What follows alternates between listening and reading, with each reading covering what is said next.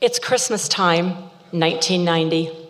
About 15 women, most of us in our late 20s and early 30s, are gathering in my tiny living room. We're having our fill of chocolate, my personal favorite, sugar cookies, cheese and crackers, and Shelley's famous pickles wrapped in cream cheese and ham. And what would a holiday celebration be without some holiday cheer? Perhaps a cup of cranberry punch or a glass or two of wine. We'll all gather and tell stories about some of our latest escapades, like possibly the night that Jolene came running out from Guitars and Cadillacs with her friend in tow saying, "Ann, I cannot wait till you meet my new friend. She is great." I'm like, okay. So I met her, we exchanged pleasantries, and I said, "You know, Jolene, she really is great because she is my sister."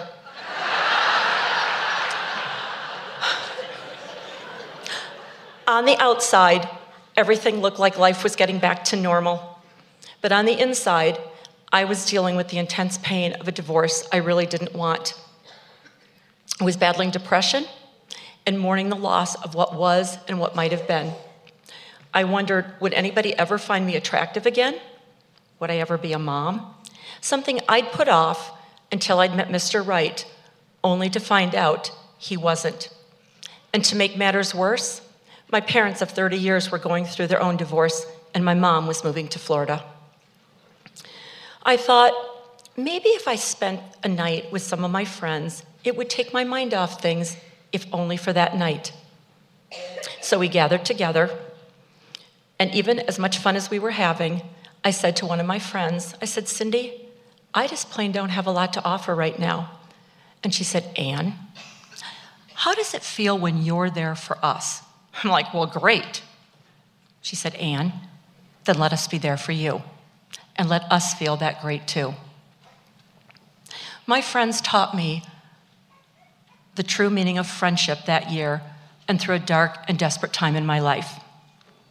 Fast forward 30 years to this Thursday, we'll gather again. There'd probably be a few more gray hairs if it weren't for the infamous color in a box.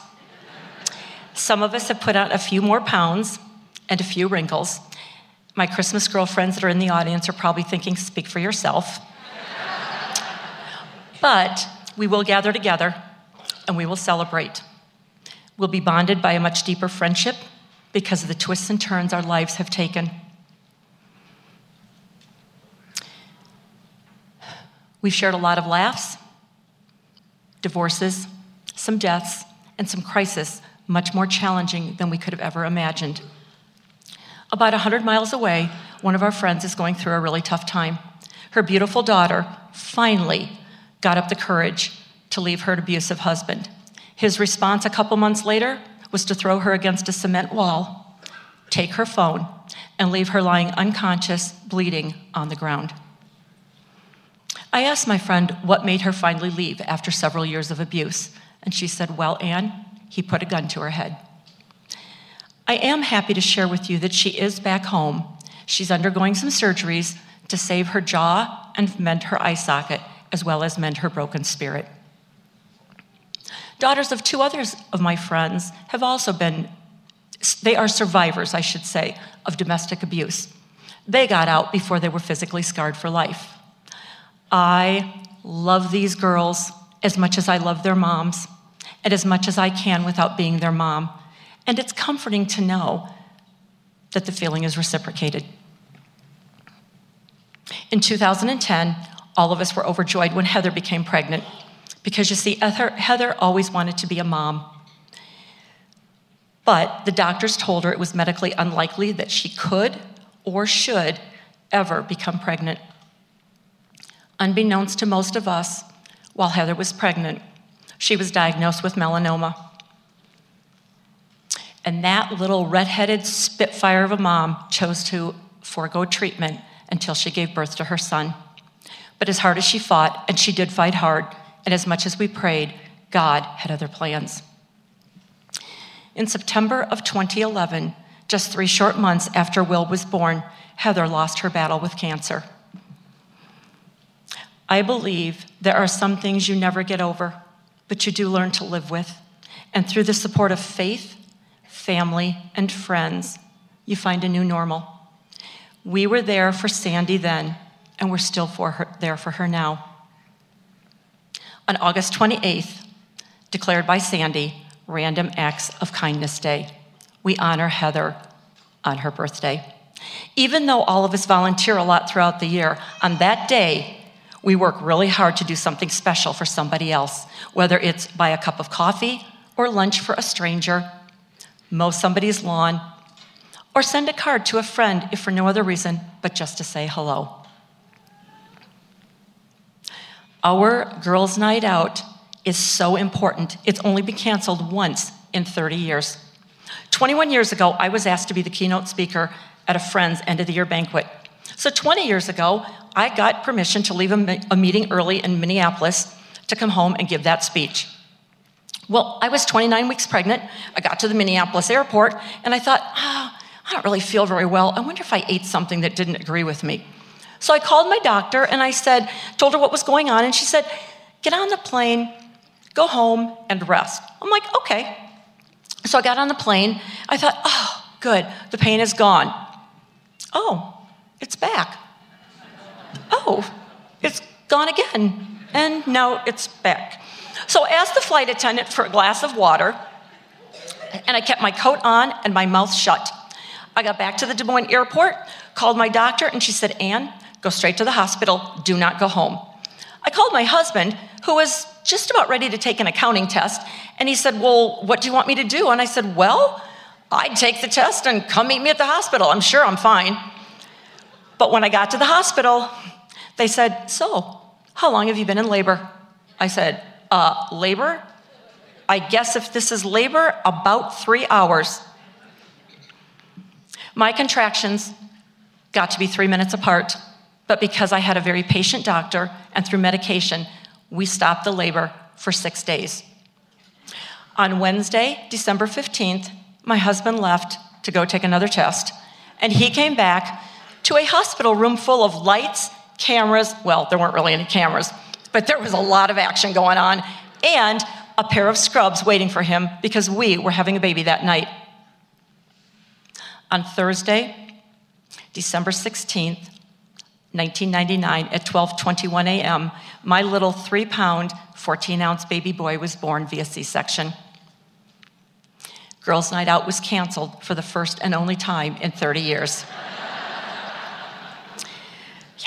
We spent 52 days in the neonatal intensive care unit. But my friends were there for me. They brought me cards, they brought me flowers, they said prayers, they brought me lunch. Cindy actually brought me the Girls' Night Out present because, hey, she wasn't gonna use it that year. Shelley gave me a picture that had Noah's name on it, it had Noah's Ark on it, it had all the vital statistics, and it also had the definition of his name. His name means peace. And through the teenage years, I'm thinking his name possibly was the only peaceful thing about him. Noah is now 20. He loves Girls' Night Out, and he stops in to say hi, and he gets the hugs and all the smiles. The real reason he stops, he fills his plate with food and then hides in the basement and plays video games. So on Thursday, we'll gather again with our fill of chocolate, still my personal favorite, sugar cookies, cheese and crackers, and Shelley's famous pickles with cream cheese and ham. There'll be the traditional holiday cheer, a cup of cranberry punch, or a glass or two of wine. The gifts will be on the coffee table. They'll be waiting to be opened or stolen through our annual gift exchange. There'll be bags of food sitting in my living room waiting to be donated to the food pantry. And we'll laugh about different stories, probably about the time Noah learned the F word. Yeah. I went to investigate, and I came back, and Wendy, one of the Christmas moms, said, so, which one said it? I said, oh, mine said it, but yours taught it to him. Because, yeah, he said, he told Noah to rhyme duck with F. Imagine. Some of us get together multiple times during the year. Some of us only see each other at our Girls' Night Out Christmas. But we know It's not about the food, it's not about the drinks, and it's not about the gifts. It's about the unbreakable bonds of friendship between women. It is my hope and prayer that every single woman would experience the depth and breadth of the love that my friends and I are blessed with. We met through the JCs and volunteering, but we stay together because we love, support, and need each other. We know that boyfriends and husbands will come and go, and some of them have come and gone. But friendships last forever. And at the end of the day, every day, friendships trump busyness. So I keep telling my Christmas Girls Night Out friends, if you keep coming, I'll keep hosting. Thank you.